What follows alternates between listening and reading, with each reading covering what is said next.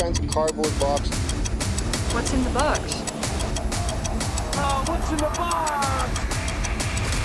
It loses its value if you take it out of its packaging. Hey, PDU crew, it's Avelio Matos, host of Package Design Unboxed. Now, today's episode, this is a two-parter. We're speaking with Jenny Cairns of Butterfly Cannon. She's the Innovation and Sustainability Manager there.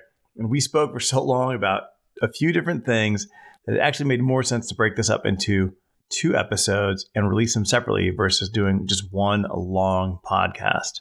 In part one, which we're going to listen to today, Jenny and I discuss Butterfly Cannon's climatic table. Now, what this climatic table is a document they've released, which is a checklist for 28 sustainable design elements.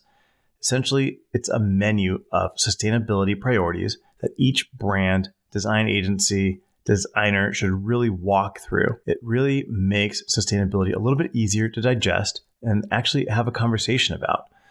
Jenny and I walk through the different sections and compare and contrast a few different types of brands and how they would use the table. Not only do we tackle sustainability in this episode, we also discuss how to include it in your design process. As an example of some of the great things that are included in this climatic table that's available on their website, butterflycannon.com. It's broken down into 4 sections. There's resources, which talks about different byproducts, renewable sources, recycled content. Then there's a section for manufacturing, whether it's local supplier, different types of line efficiencies, distribution. We look at lower volume, collaborative distribution, and then how to close the loop, which we talk about recycling, refilling, compostability. And again, this table is broken out into 28 design elements in these 4 sections. And as a designer, once you look at this, it makes sustainability that much clearer in terms of what you need to do to design sustainable packaging.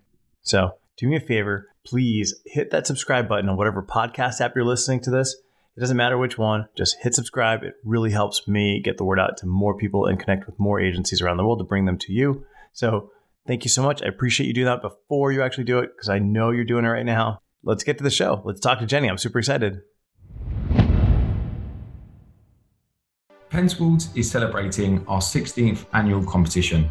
We have partnered with Package Design Unboxed to bring you exclusive content from our jury and previous winners. Our competition is currently open until the 1st of April. Pentwoods would love to see your packaging designs. Submit them at pentwoods.com. Hey, I want to introduce you to idpdirect.com. We recently won a Silver Pen Awards for collaborating on the future of sustainable packaging. If you want to work directly with the packaging manufacturer and you're tired of distributors and middlemen, check them out. Visit idpdirect.com to learn more. You can eliminate plastic, but you may be increasing your carbon emissions. Exactly. And what's your ultimate goal? Exactly. Like, what are you wanting to make happen? If you're lowering your carbon, I think it was Innocent. And it's not something I've worked on, but I think it was Innocent, the drink brand.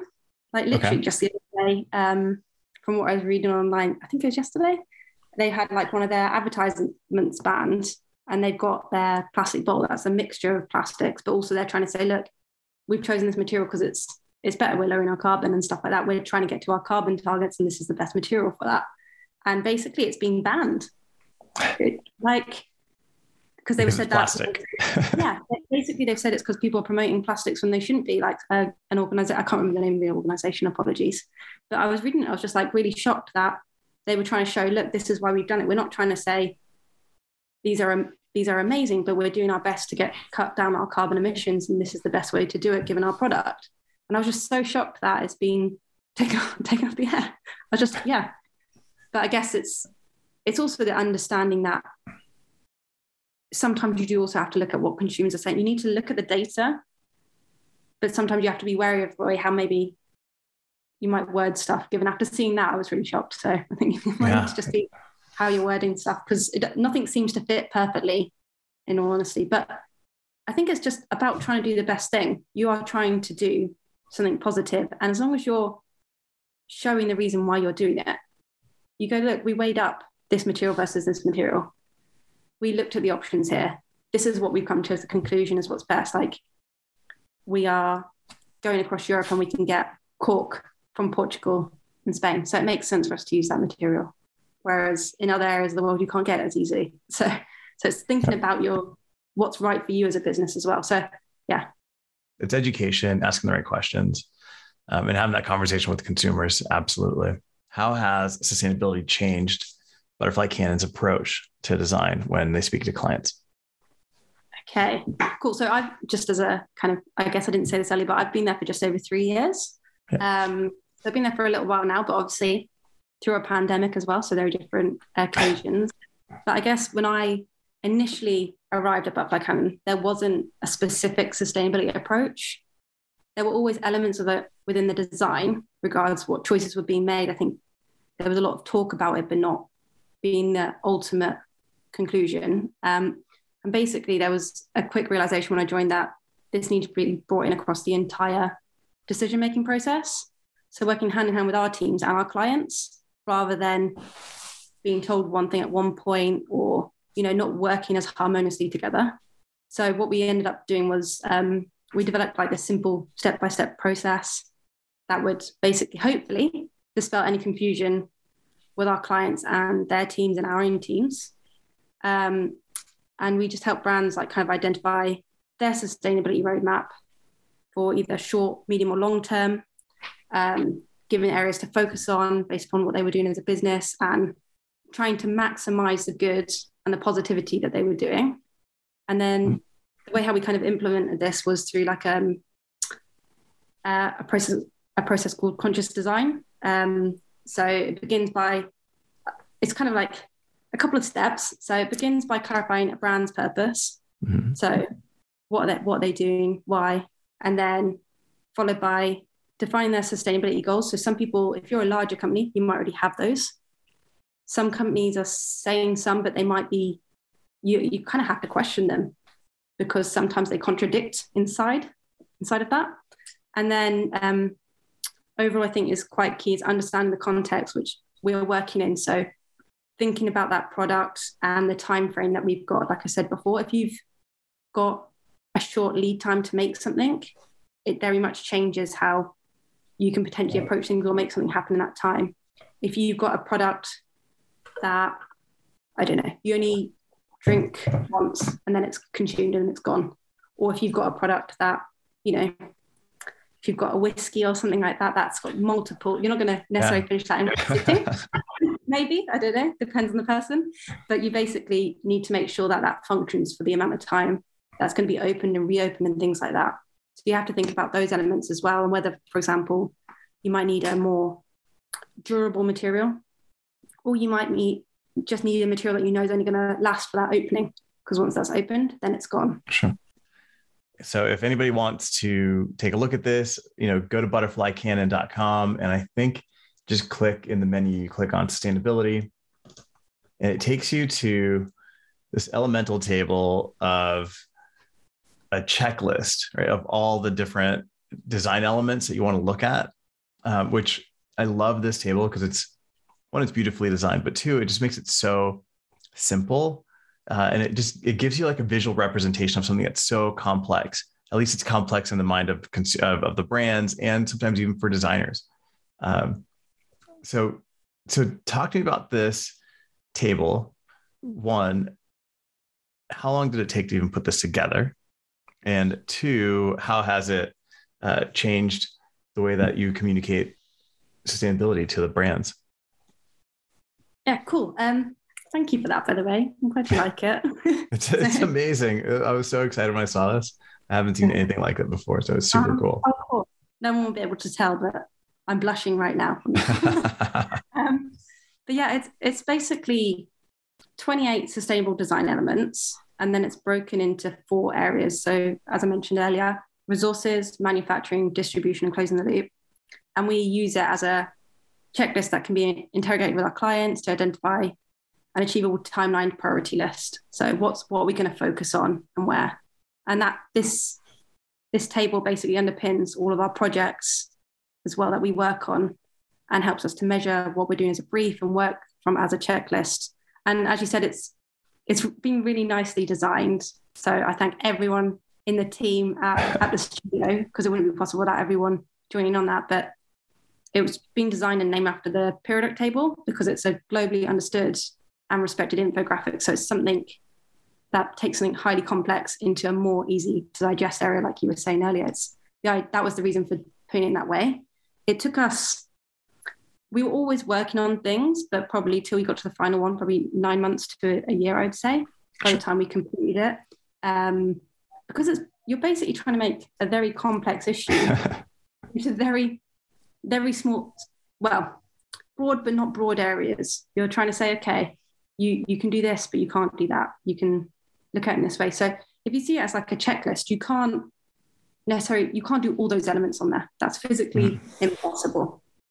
You kind of have to look at it and go, okay, this is what I'm working on. I've been told that we need to lower our carbon footprint or our water intensity. We need to be looking at recycled materials. We can do something in that. Or you might go, do you know what, this is going to be going for refills. So it needs to be made from a durable material that needs to last more than 10 times in the supply chain. So therefore, you need to be thinking about what material you use. It might not be right for another one. So that's how you kind of, through the conversations that we have with the client, you kind of establish what are the key areas to look at. Yeah. And then you basically pick, well, it determines probably about 8 or 10 different elements. Total? Yeah, that's all of it, yeah. Okay. That you'll then focus on. And then basically you use that as a checklist. So when you're looking at stuff, you go, okay, we need to make sure that we lower the volume, or we need to make sure we lower the weight across this. And you think across all areas of the packaging. So you have to think about, if you're thinking about distribution, you've got to think about your primary, secondary, and tertiary packaging. How does that all fit together? Like a big game of Tetris in a way. Yeah. So you've got thinking of it.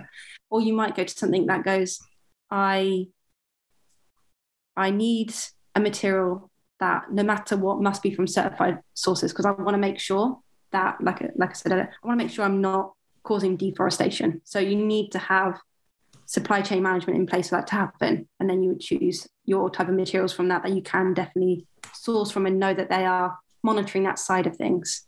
So you kind of tick off in that way.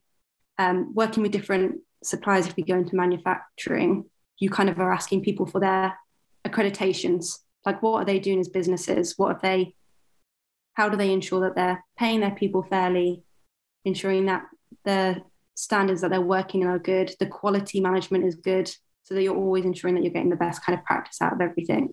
Yeah. So if we look at the table, right, it's broken up into 4 sections, right? You said resources, manufacturing, distribution, and closing the loop. So I've got a product, I need it packaged. And in terms of resources, I've got what is that?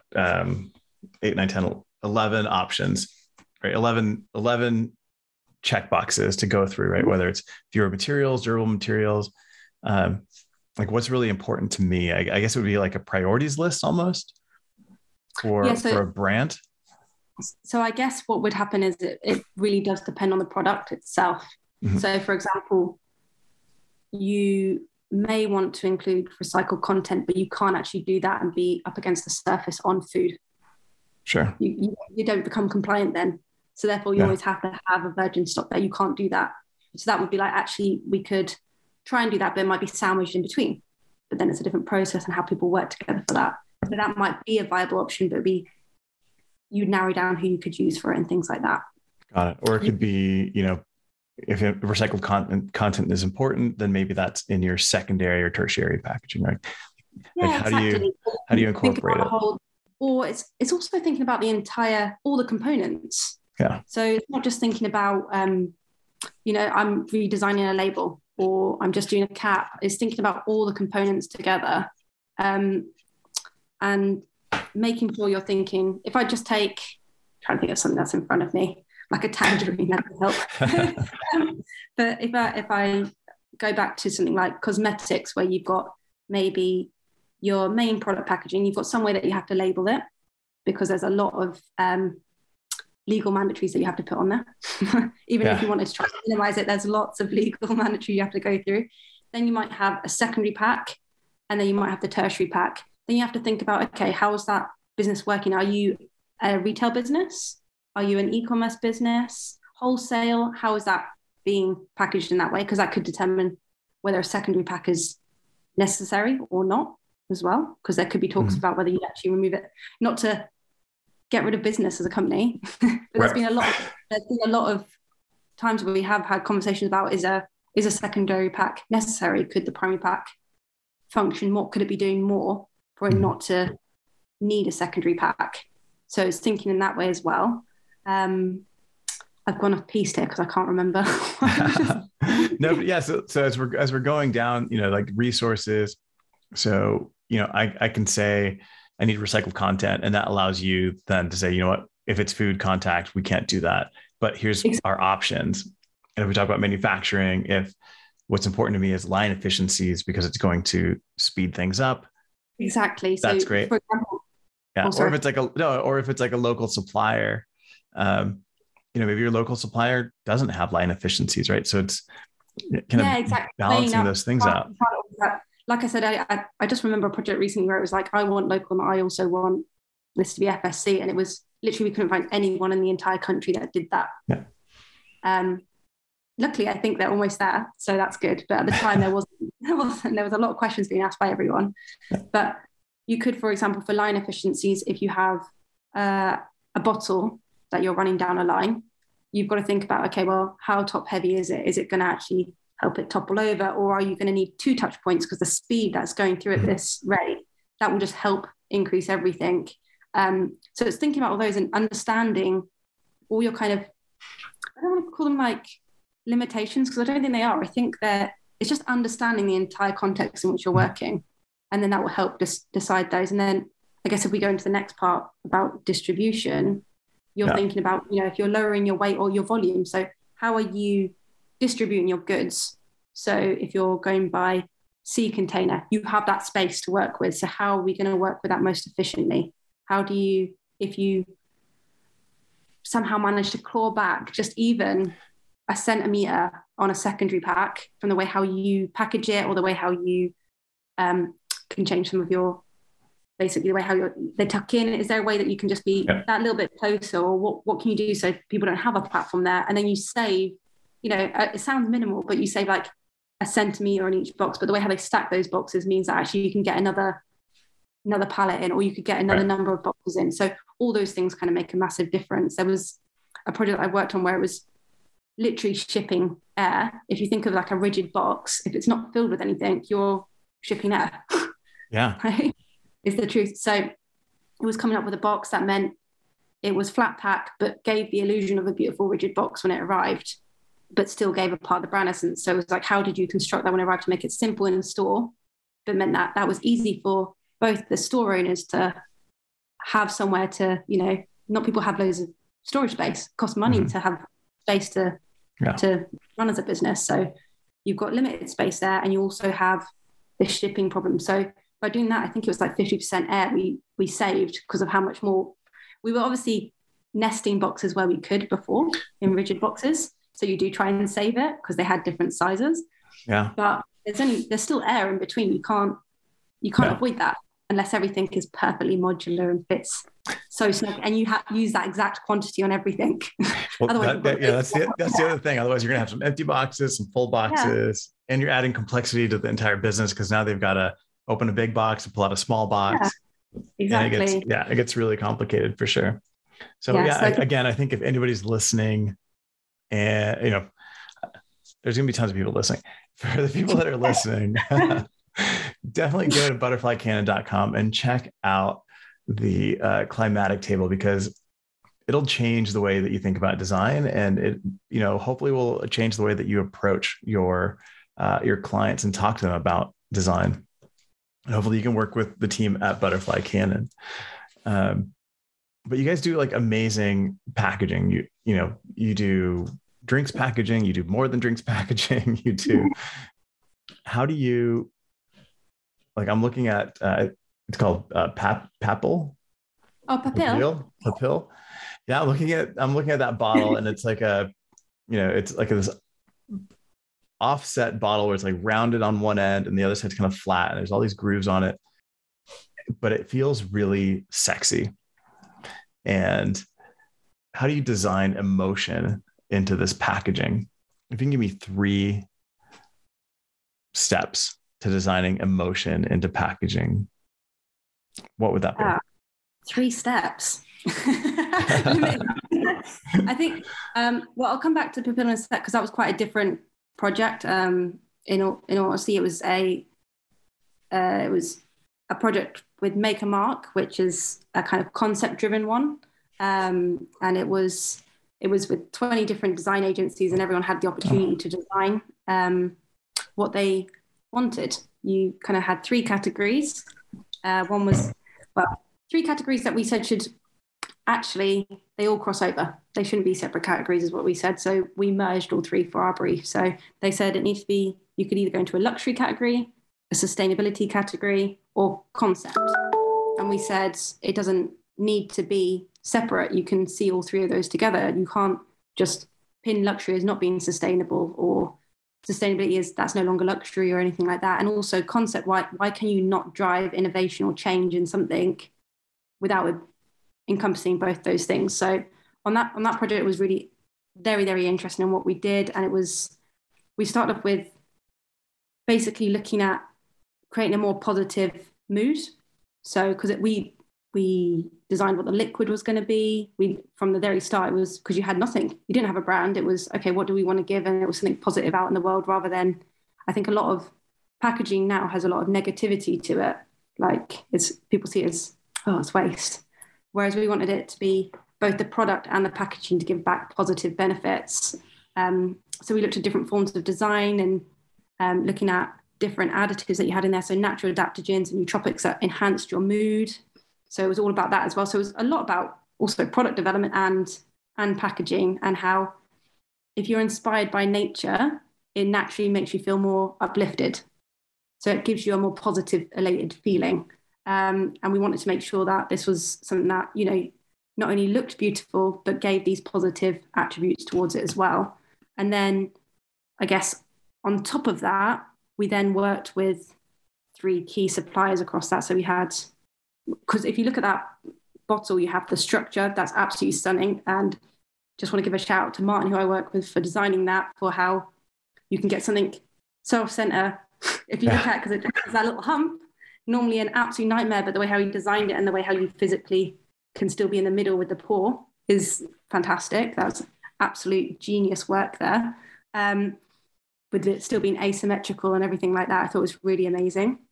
And that's meant to be reminiscent of a butterfly's wing, how that kind of envelops, so that beautiful shaping that takes you towards nature. And then basically to try and ensure we were being as positive and having a good impact on the environment, shall we say, rather than necessarily seen as take. Was we worked with Estal to work on wild glass. And I'm not sure if you've heard of it. Maybe you have. So Estal are like a glass company. They're a bit like a middleman as well for many glass houses, but they have 100% recycled glass content. So there isn't any, it's all from colour, it's all from recycled glass rather than virgin stock. So we worked with them on that. So it was taking something that was already out there in the world and reusing it. And then on the cap, we worked with a company called Labrenta, and they basically, it's a material called Segura, and it's basically molded from their recycled cork dust. So it's part of their waste stream. That's a hindrance to them. And it doesn't use any glue, and it's food safe. So it's this idea that you're taking something that's a waste within their stream and using all of that without, one of the biggest issues with T-bar caps that you get and something like that is the glue that you have to stick it together. How do they stick together? The top and the cap. Normally made with PU, in all honesty, which people don't really know because you don't think about it. You just go, there's a lovely cap. But this was made without glue, so that was really interesting. And then even for the label material, we worked with Avery Dennison. So they're one of the biggest companies out there for labels that you can pick up anything of. And we worked with them on marble base. So that's an 8% calcium carbonate. So what was basically a toxic waste product from when you're mining. And then in the marble industry, just to be clear, sorry. And then basically they used another 20% of, it's a plastic, but I can't remember which plastic, so apologies. But that also meant that we could create the backing on it. That meant that when you refilled this or anything like that, it wouldn't come off. So it was ensuring that you didn't then, if you were to say, for example, try and wash this out and things like that, it kept the label on there for the purpose of what was needed. So it was working with all elements while still creating that luxurious, beautifully tactile and sensorial, but all about positivity as well. So I think it was just thinking of the whole supply chain there. You were working with some great suppliers, talking through what the material types were going to be, why we were using them, how we could best purpose them, pushing suppliers to the max. Bless them, I'm sure they were very annoyed with us. We had a lot of conversations about how we could make that glass bottle even possible, because it is a very bespoke structure. Sure. But I guess it's just kind of saying, like, even on the process of that, we had it was really interesting because it was a concept one. It meant we had everyone in the studio work on it. So everyone submitted their ideas. We had strategy look at what was the positive benefits in design. And that's where we came up with all about nature and looking at the way how nature works and how that brings back that positive harmony to us as well. So it's how do you then incorporate that into the bottle and the designs that you're doing? So I don't know whether that answered your first question, but it's only because you mentioned that one. I thought it was really interesting because it showed you how we worked throughout the project and worked with such different and interesting materials, but for a good reason that gave a positive output rather than something that was making something brand new. You're taking something that was negative necessarily in the world, like the marble dust, for example. You're taking something that was negative and then turning it into a positive, which I think is really important at the moment. Regards sensorial. Because even like on this papille, without holding it, just seeing it, there's definitely an emotion. Obviously, part of the emotion is driven by the photography or the rendering, but just from a structural standpoint, there's something that I always talk to clients about is like, how do we create emotion? Because packaging is emotion, right? The way that you feel it, the way that you hold it, the way it makes you feel always has an impact. But being able to clearly identify like how that happens, I don't know that I'm the best. So I like to ask, what do we do as packaging designers to inject emotion into pack from a structure? So I would say you've hit the nail on the head on some of the things that you just said there. Like, I think part of the way how we think is, clients and just forget that we communicate through all our senses. We're so used to working on laptops constantly and just working on screens that, we actually communicate through all of our senses. And people often see design as that flat visual thing, like you're seeing right now, you're seeing it as the flat visual thing.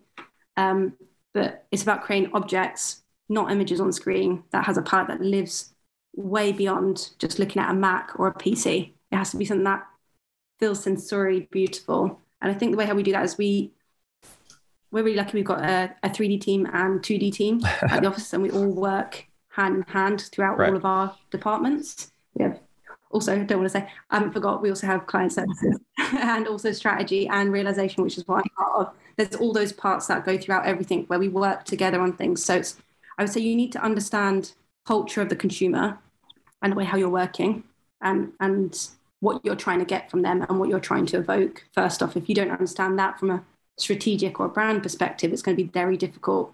So we have our creative strategy team basically look around for the truths and myths that the brand are saying, look for opportunities that are available in that market and where we can potentially thrive, but always within the context of understanding the culture of the consumer and of competitors. So you need to be able to think about where you're living and how you're also potentially standing out, or where your space is, how are you thriving there? And then we basically ensure that we have a really powerful brand narrative throughout everything that we then have to communicate it into design. So you have to kind of start off with, first off, what is your strategy first off? Like, what is the brand's purpose? What are we doing this for? Why are we doing this? How is it coming to life? What is the story you're trying to tell? Because without that, then you're not going to really design something with a focus on things. So you need to have that in place first off. And then once you get that, basically the 2D and 3D designers can then focus on how that story is told. So looking at, well, how can you make that look more beautiful? How does it get noticed from a distance? How do you stimulate someone immediately to understand what the brand is about?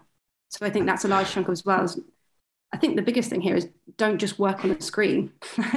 because I know so many people who do, love them for it. I'm not sure if their eyes do, but you have to work together as a team to, bounce off of other people and also be able to, design with the materials in mind. How is that going to feel? How is that going to smell? For example, I was looking at some really interesting papers earlier that have specific scents to them that might evoke something to you, like that are already on there, without obviously taking the product. And then you also have, how's it going to be constructed? How is that going to feel in your hand? We make a lot of mock-ups.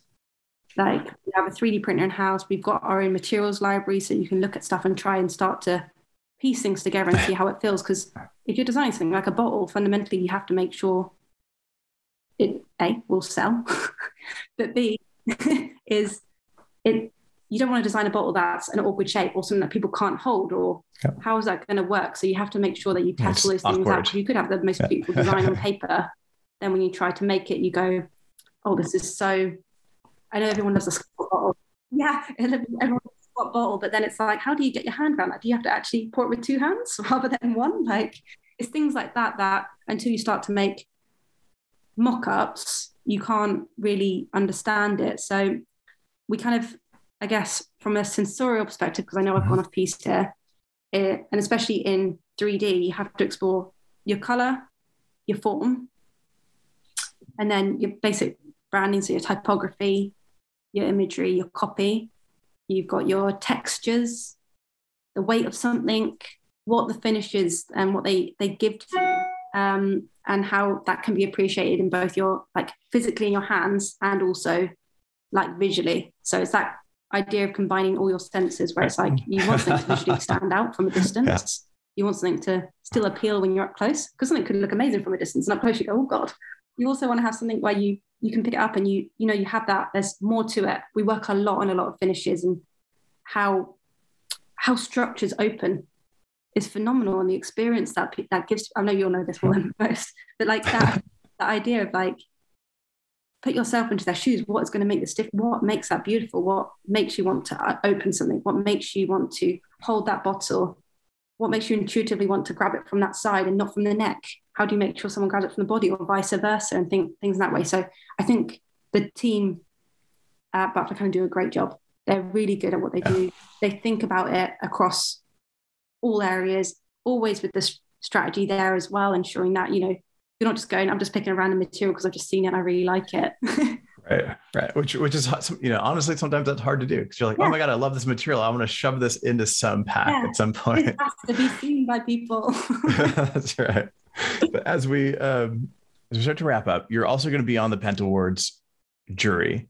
Yeah. You're going to be judging. You're on the sustainability jury for Pent Awards, which is awesome. I'm also on the jury this year. I'm super excited about that. Not the sustainability one, but just the regular one. You're excited about all categories. Yes, I'm super excited. When you're critiquing the packaging, right? When you're looking at this on screen, is there a mental checklist that you're going to go through, or is there like an immediate, I love this, or I dislike this? Like, what's that work? Is it a gut reaction? Do you have a checklist? Like, how does that, how do you approach this? So yeah, it's a really good question, actually. Like, and also you're getting tips here. Let's see what's going on. Yes.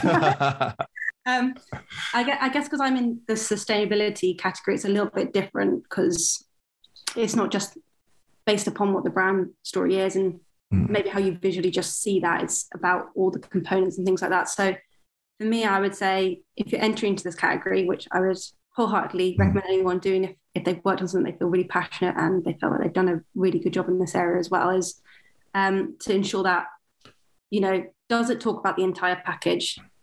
Does it talk about all those components? Before where I was saying, like, don't just tell me about just the label. It's about the entire product.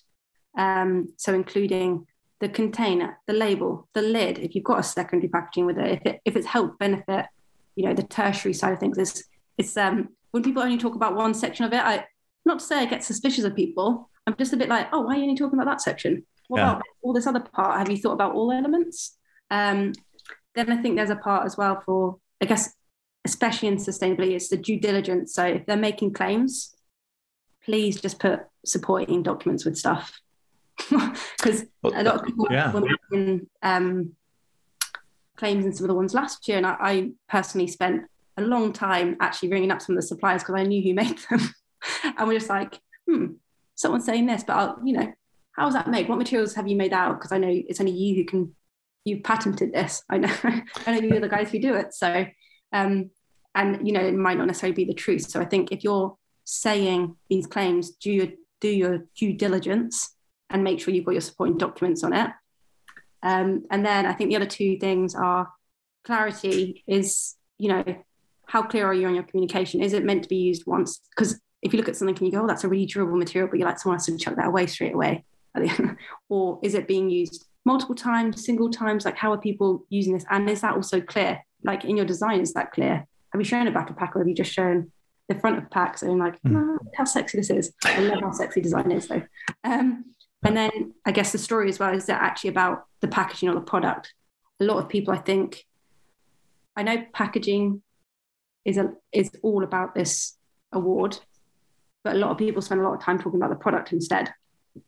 And so it's like making sure you're talking about your packaging, and the packaging side of it, I think, is the key part.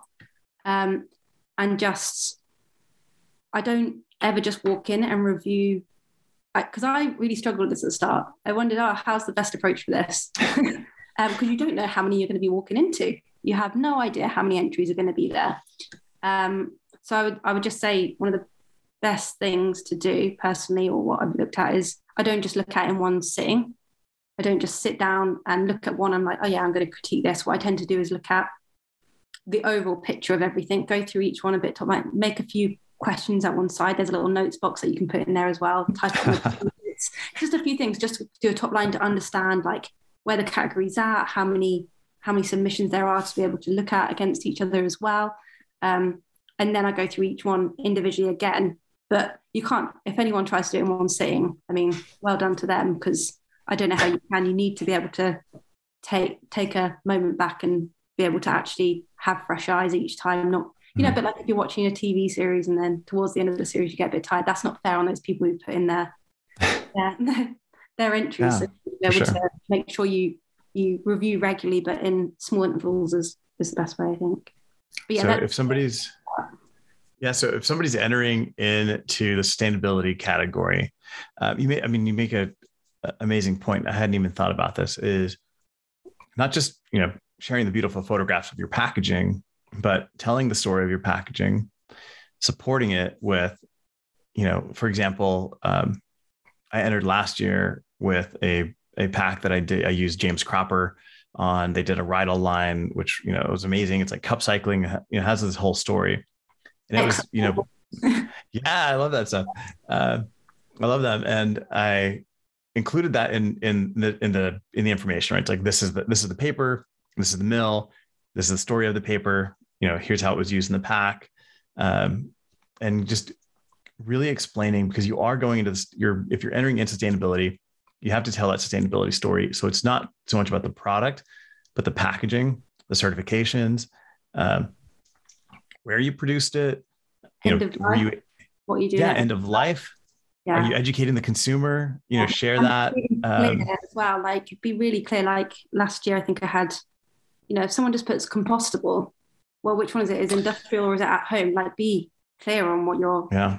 Like, some people put recyclable. It's not actually widely recyclable. It still meant that someone had to bespokely recycle it. So you're like, be very clear on your definitions of things. I think is really crucial. And just on that way, I'm glad you submitted something that had the context there. I think that's so important. So I was going to say what automatically worries me when I see a project, or I go, oh God, is when you just have an image and no context. So basically, I think in the words of, a picture paints 1,000 words.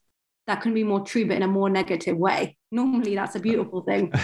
When someone just puts one picture up or a couple of really sexy visuals up of something, and there's no context to it, there's no reason, and they've just like, someone's put an aluminium can up, or they've put something up, and you expect someone to be able to review that and understand it, you have to have the context to be able to judge it properly.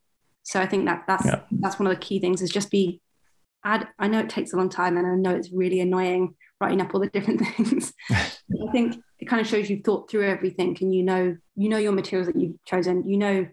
Some people have done some amazing work on typography, for example, where people have made little nooks in it so they know it's going to fill in, but they don't use as much ink because that's just the process and how it's going to work. I'm like, wow, that's amazing. You've thought 20% less ink coverage, but it's still doing the exact same job.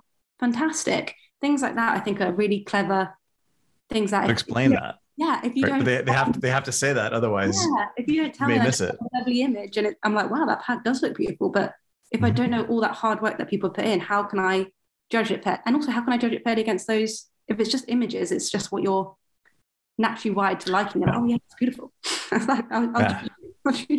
So yeah, you need to have that written context and give why you've done it.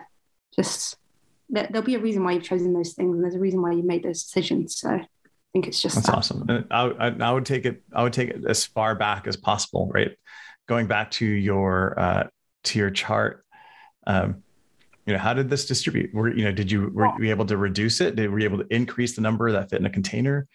Yeah, exactly. All those things are so helpful to just try and think across the entire supply chain, because your product might just be one small part of it. If you've only worked on the primary packaging, but has that actually reduced the size of the shipper overall?